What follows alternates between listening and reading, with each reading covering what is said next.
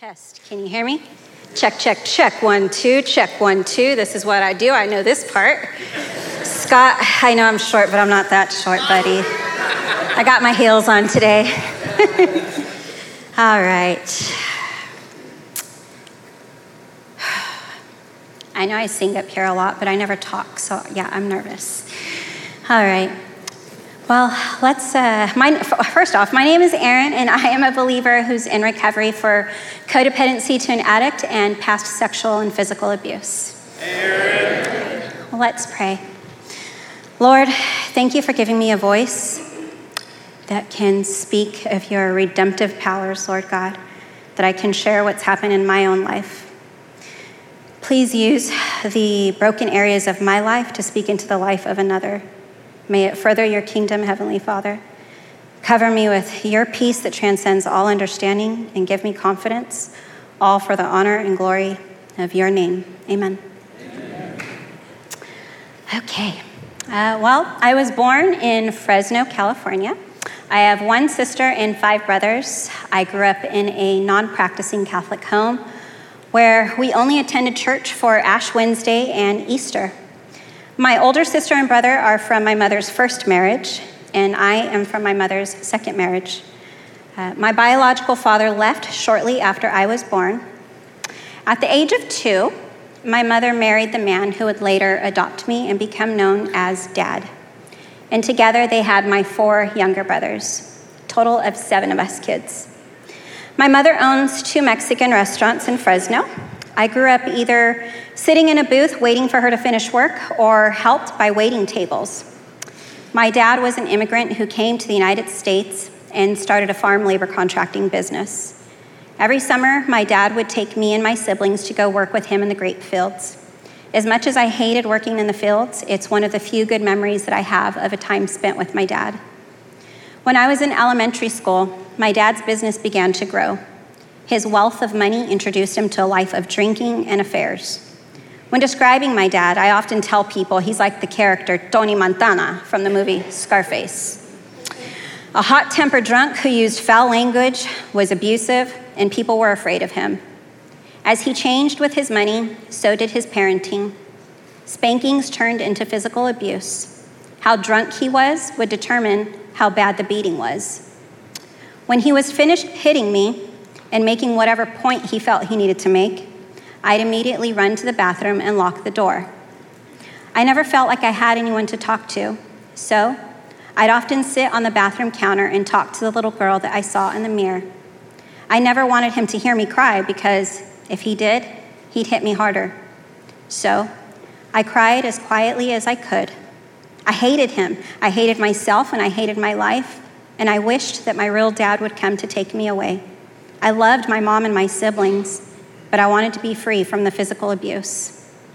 I never told anyone about the abuse because I was afraid of what my dad would do if he found out.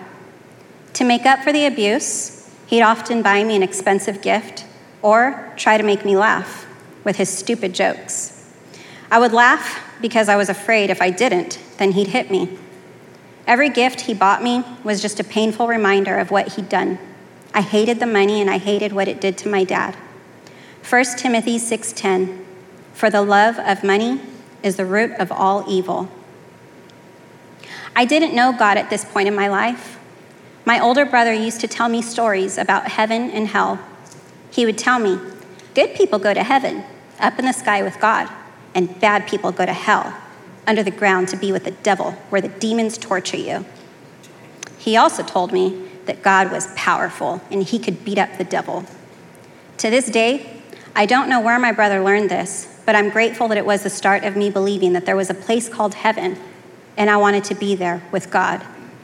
My cries went from speaking to the little girl in the bathroom mirror to looking up and asking God to save me and bring me my real dad to come and take me away. 2 Corinthians 6:18, I will be a father to you, and you will be my sons and daughters, says the Lord Almighty. While the physical abuse was occurring at home, I was also being sexually abused by a relative who babysat me on multiple occasions. I was afraid and didn't understand what was happening, so I never said anything to anyone. It wasn't until later in my teenage years that I learned that this was sexual abuse. By then, I felt that no one would believe me if I told them about it, and it was embarrassing. So I never told anyone. While enduring the sexual abuse, I would then go home to my drunk and physically abusive father. I so desperately wanted my dad to be my protector, but he was my greatest source of pain and fear. These were some of the darkest moments of my childhood. Psalms 10:14. But you, God, see the trouble of the afflicted. You consider their grief and take it in hand. The victims commit themselves to you. You are the helper of the fatherless. As I got older, I struggled with my behavior in middle school and high school. I had great relationships with my teachers until a few tried to discipline me or make me follow a rule. I'd have fits of rage and throw things across the classroom and threaten to hurt them. It's what I learned at home, and my dad had money, so I wasn't afraid of consequences or other adults. No one could hurt me the way my dad did, so why would I be afraid? While in high school, my dad was put in prison for involuntary manslaughter, killing the driver of another vehicle while driving drunk. Although I was sorry for what happened to the other person, I was grateful for what happened to my dad, because then he couldn't hurt me, my mom, or my siblings anymore. I often wondered why my mom didn't use these times as an opportunity to leave him. Instead, she would take us to visit him in prison, where he had everyone fooled into believing that he was going to do better. It's a little bug, sorry. With my dad in prison, my mom always working, and my 2 older siblings out of the house, I was left to parent myself and be responsible for my 4 younger brothers. I found my sexuality in this time, and at the age of 15, I became pregnant. My mother took notice and drove me to Planned Parenthood to find out that I was indeed pregnant. I remember the fear I saw in my mother's eyes. She wasn't angry with me, just trembling in fear, as she explained that my father would kill us if he found out. She scheduled me for an abortion. I had no idea what an abortion was, but I went through with it to protect us from my dad. I had my first abortion at the young age of 15. Soon after, my dad was released from prison, and he was back to his usual drunk and abusive self. In the middle of my senior year of high school, I was sneaking out of the house often to go to house parties and meet boys. I became pregnant again. To save my mother from any emotional distress, I drove myself to Planned Parenthood for yet another abortion. Years later, I had my 3rd abortion, an action led by fear. Proverbs 29:25, fear of man will prove to be snare, but whoever trusts in the Lord is kept safe. After graduating high school, I moved to Long Beach for college. I was partying at all hours of the night, drinking before I was 21, using my sexuality to control and get the attention of men. I was going to raves and partying at wee hours of the night. I put myself and my friends in risky situations, taking late night trips to Tijuana, Mexico. If I didn't have the gas to get there, I'd use a hose to suck out the gas from another car and put it into my own. And I'd take my friends to stay in roach motels nearby the TJ strip clubs and nightclubs. My dad wasn't around, so I felt invincible. I had multiple sexual partners and didn't see the value of having a meaningful relationship with anyone. I lived my life of self-destruction for many years through early adulthood. This was when I was at my lowest. Galatians 6:8, whoever sows to please their flesh, from their flesh will reap destruction.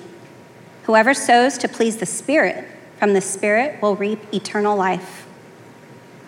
In 2002, a year after my college graduation, my mother joined an Al-Anon group and finally divorced my dad.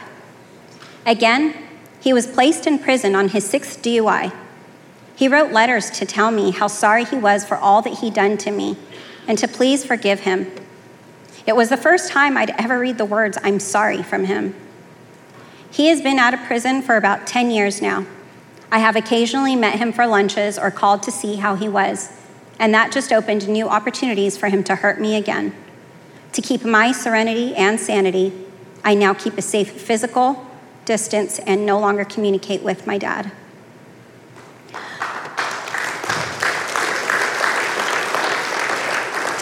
While celebrating my 23rd birthday in Fresno, my mother wanted to surprise me with an unexpected introduction to my biological father.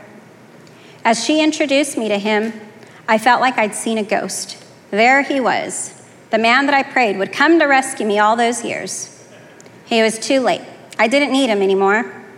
For many years after, my mother encouraged me to have a relationship with him, and I resisted. He would write letters to tell me how much he loved me. I hated reading those words, I love you. How could you love a child that you abandoned and never came back for? I ripped up every letter and threw it down the toilet to never be seen again. I had a lot of anger and resentment at this time. I got involved in mixed martial arts as a means to let out my anger. During this time, I had a longtime boyfriend. After dating for several years, I became pregnant. Although not planned, I wasn't going to let this baby go. Whew. On May 16th, 2006, I gave birth to my daughter.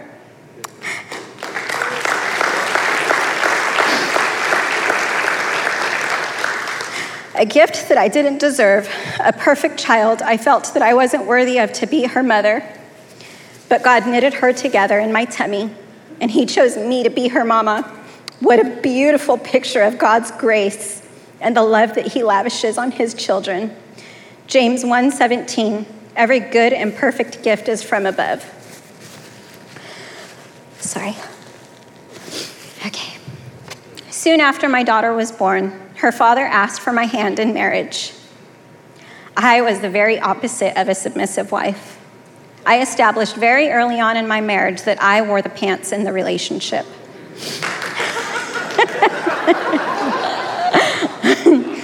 My daughter became my sole purpose of living, and I knew I had to be a better person for her. I began to slowly turn towards the Lord, knowing that he was the only person who could change me. I attended Catholic church services every Sunday with my baby girl in my arms, just the two of us. My husband was an absent father and husband. He would often make fun of me for attending church and called me a holy roller. I began to drift away and disconnect from him and lost the purpose that I was seeking in the Lord.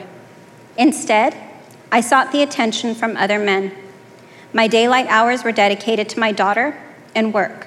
Once I put her to bed each night, I would train at a local boxing gym and stay out late to meet with another man. This went on for about 1 year. I hated who I was as a wife. My marriage ended in divorce when my daughter was about 4 years old, and I quit attending church services because of the guilt and shame that consumed me. Psalm 25:7. Do not remember the rebellious sins of my youth. Remember me in the light of your unfailing love, for you are merciful, O Lord. While working for a solar company in Southern California, I met my now husband, who lives in Modesto. I managed the Southern California region, and he was from our corporate headquarters in Livermore. It was not love at first sight. He thought I was a floozy, and I thought he was a womanizer. Neither of us wanted that in our lives. But after 2 years of working together, we began to become attracted to one another's intelligence. We went out on a few dates, and things began to get serious. I panicked. I was afraid of committing my life to yet another man when I was such a broken woman. I remember one evening crying on the bathroom floor, a familiar place, asking God to help me be a better woman, a faithful woman. I didn't want to be the person that I was with my first husband. As things progressed in our relationship, he proposed to me 3 times, and I rejected him 3 times, afraid of the commitment that marriage meant. Thank you for being patient with me, honey. He then asked me and my daughter to move to Modesto with him and his son. I hesitated, saying, there is no way I'm leaving my beach town in Ventura to live in a 100-degree farm town, Modesto. I followed my heart, and here I am in Modesto.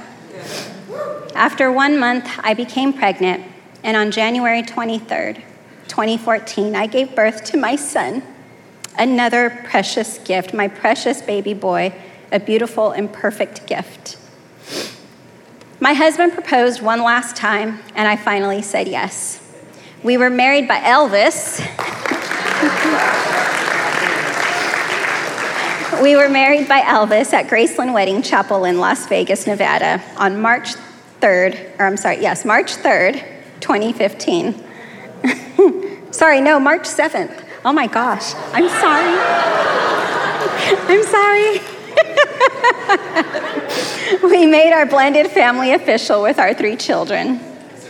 My husband began bringing me to Big Valley Grace for Sunday services.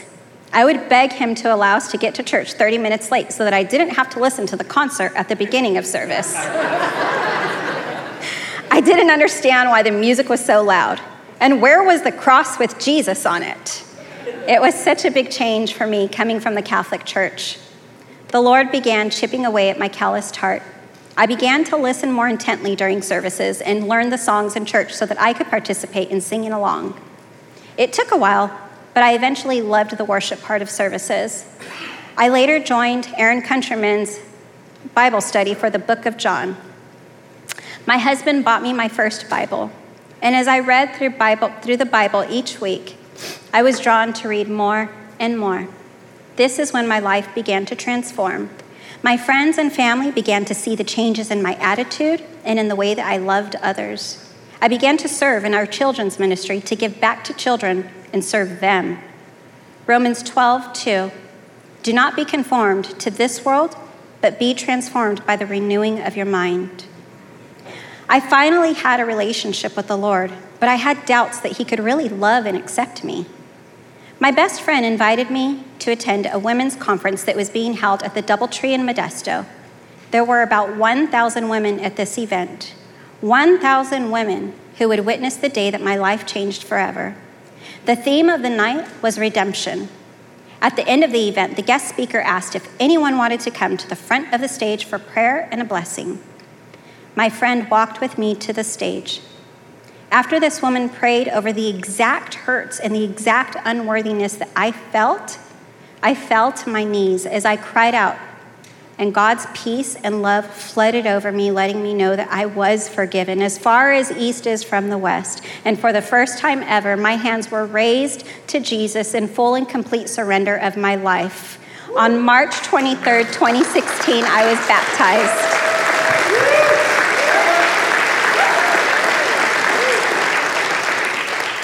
It is often said that once you give your life to Jesus, Satan works overtime to try and destroy your faith.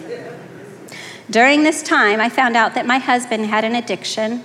Simultaneously, I received a phone call from Fresno Community Hospital informing me that my biological father had cancer and was in the ICU.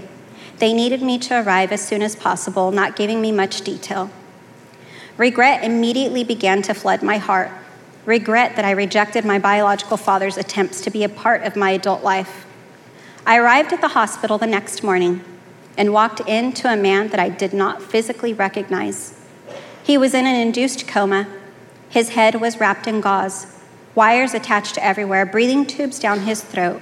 His body was wrapped in a medical cooling blanket, and he kept convulsing. In addition to the cancer, he was also in septic shock. I stood there, shaken at what I was seeing. I was mad that I didn't know about the cancer before. I covered his body with my hands, and as tears filled my eyes, I prayed with faith that I would see him fully recover from this. The neurosurgeon informed me that my father had maybe 1 to 3 weeks left to live. I walked away from that doctor thinking, just watch what my God will do. I knew that by my faith alone that God could make a miracle happen. 1 John 4:4, greater is he who is in you than he who is in the world. That was on August 21st, 2017. After 2 months in the hospital, 7 months of intense chemotherapy and physical therapy, he is still alive today with no signs of cancer.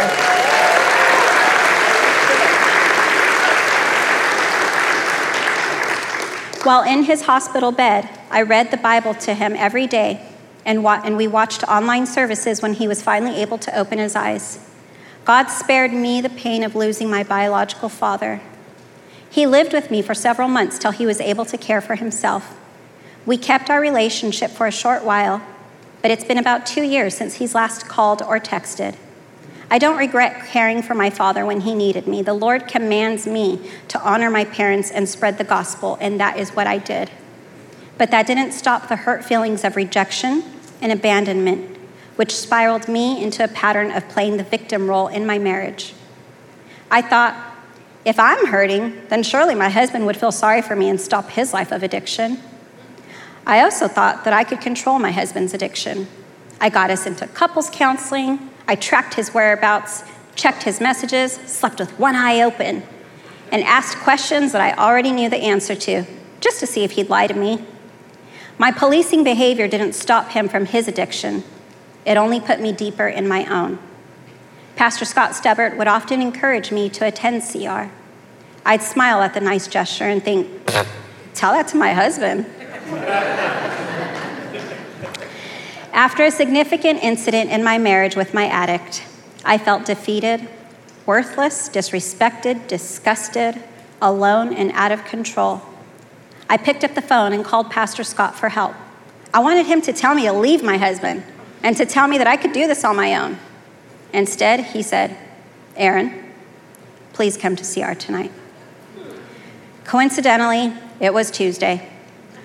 I finally came, sat right over there, and I've been here ever since.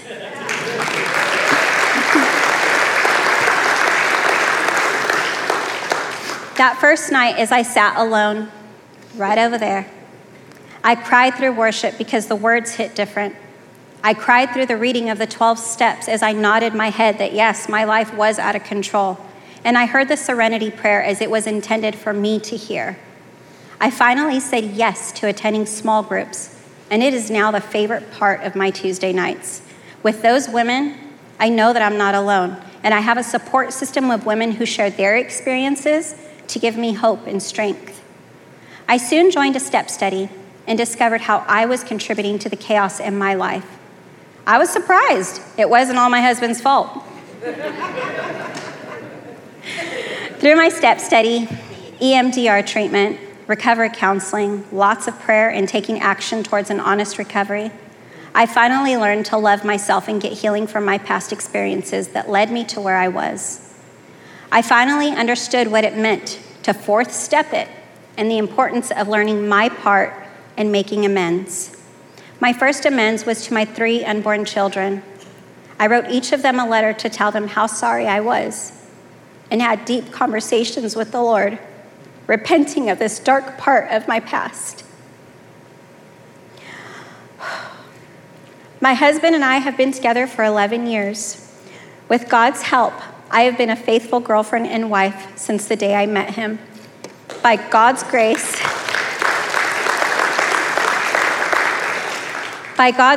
my marriage now has healthy boundaries. I'm emotionally more stable and have less or shorter outbursts. I value life and relationships, and I am a better parent to my 3 children. I have grown in my relationship with the Lord. I have a group of women who remind me of what God can and will do, and an amazing sponsor who is used by the Lord to speak into my life. I've gained an extended family through the people here at church. They have lifted me when I was low and prayed for me when I couldn't.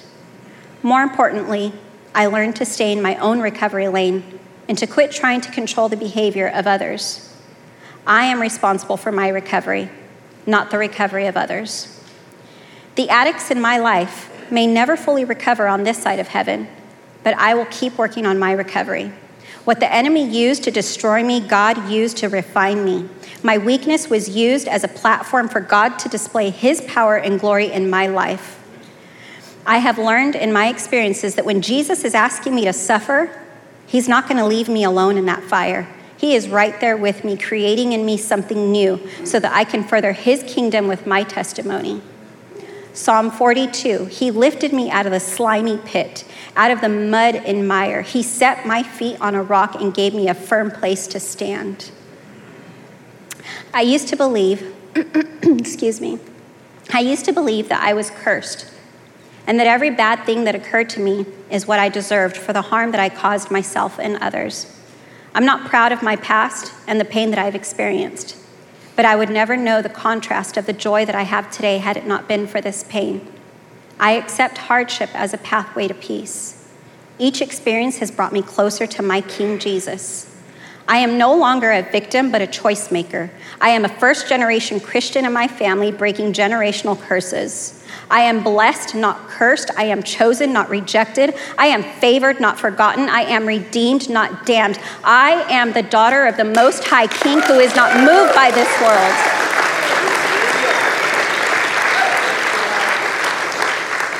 Despite my sin, God still uses me to do good work for him. I am honored and privileged to serve as a worship leader here at Big Valley Grace across all our campuses. I don't take my role here lightly, but through recovery, I now come up here to shout praises for what the Lord has done in my life and what he can do in yours. When I feel unworthy, shame, or guilt, I am reminded Jesus exchanged his life for Barabbas, a criminal. Rahab was a prostitute whose life was spared, and her name is written in the genealogy of Jesus. The Samaritan woman at the well who had a questionable past with men, Jesus sat with her and drank water from her cup. And I am reminded that the adulterous woman, there wasn't one stone thrown at her. Jesus loved these women and gave them a fresh start. No one is beyond God's transforming power. But let me remind you of what Jesus said in John 8 to the adulterous woman. He said, "Go and sin no more." To the newcomer and to the seasoned CR veteran, never doubt what God can do, and don't quit before the healing. Because the blind see, the lame walk, those with leprosy are cured, the deaf hear, and the dead are raised to life. Miracles do happen. This is my story. My God did not fail me, and he will not fail me. He is faithful to the end. Thank you for letting me share.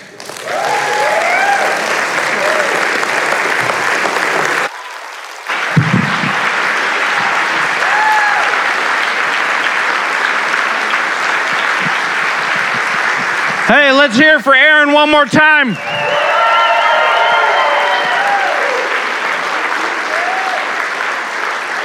Aaron, thank you for sharing your story. It's very impactful. I remember many hours in my office. And it is awesome to see you up here sharing the story that you didn't bail like you thought you wanted to, and you just trusted in the Lord. Thank you for that. If her story touched your heart, if it impacted you, I encourage you. She's around here a lot. Make sure you go up to her and encourage her in her story, all that kind of stuff. But hey, she shared a lot of hurts and pains in her life. Our focus question tonight in our open share group is how do you deal with the hurt and pain now that you're in recovery? So what's different between how you dealt with it and how you deal with it now? And so I just encourage you to be sharing that tonight. If you're online watching, call up your sponsor, get with the groups that you guys get with, and have that question and answer it. But let's close our time with the serenity prayer, and then we'll head off to our open share group. So stand with me and let's do this. God, grant me the serenity to accept the things I cannot change, the courage to change the things I can, and the wisdom to know the difference. Living one day at a time, enjoying one moment at a time, accepting hardship as a pathway to peace, taking as Jesus did this sinful world as it is, not as I would have it.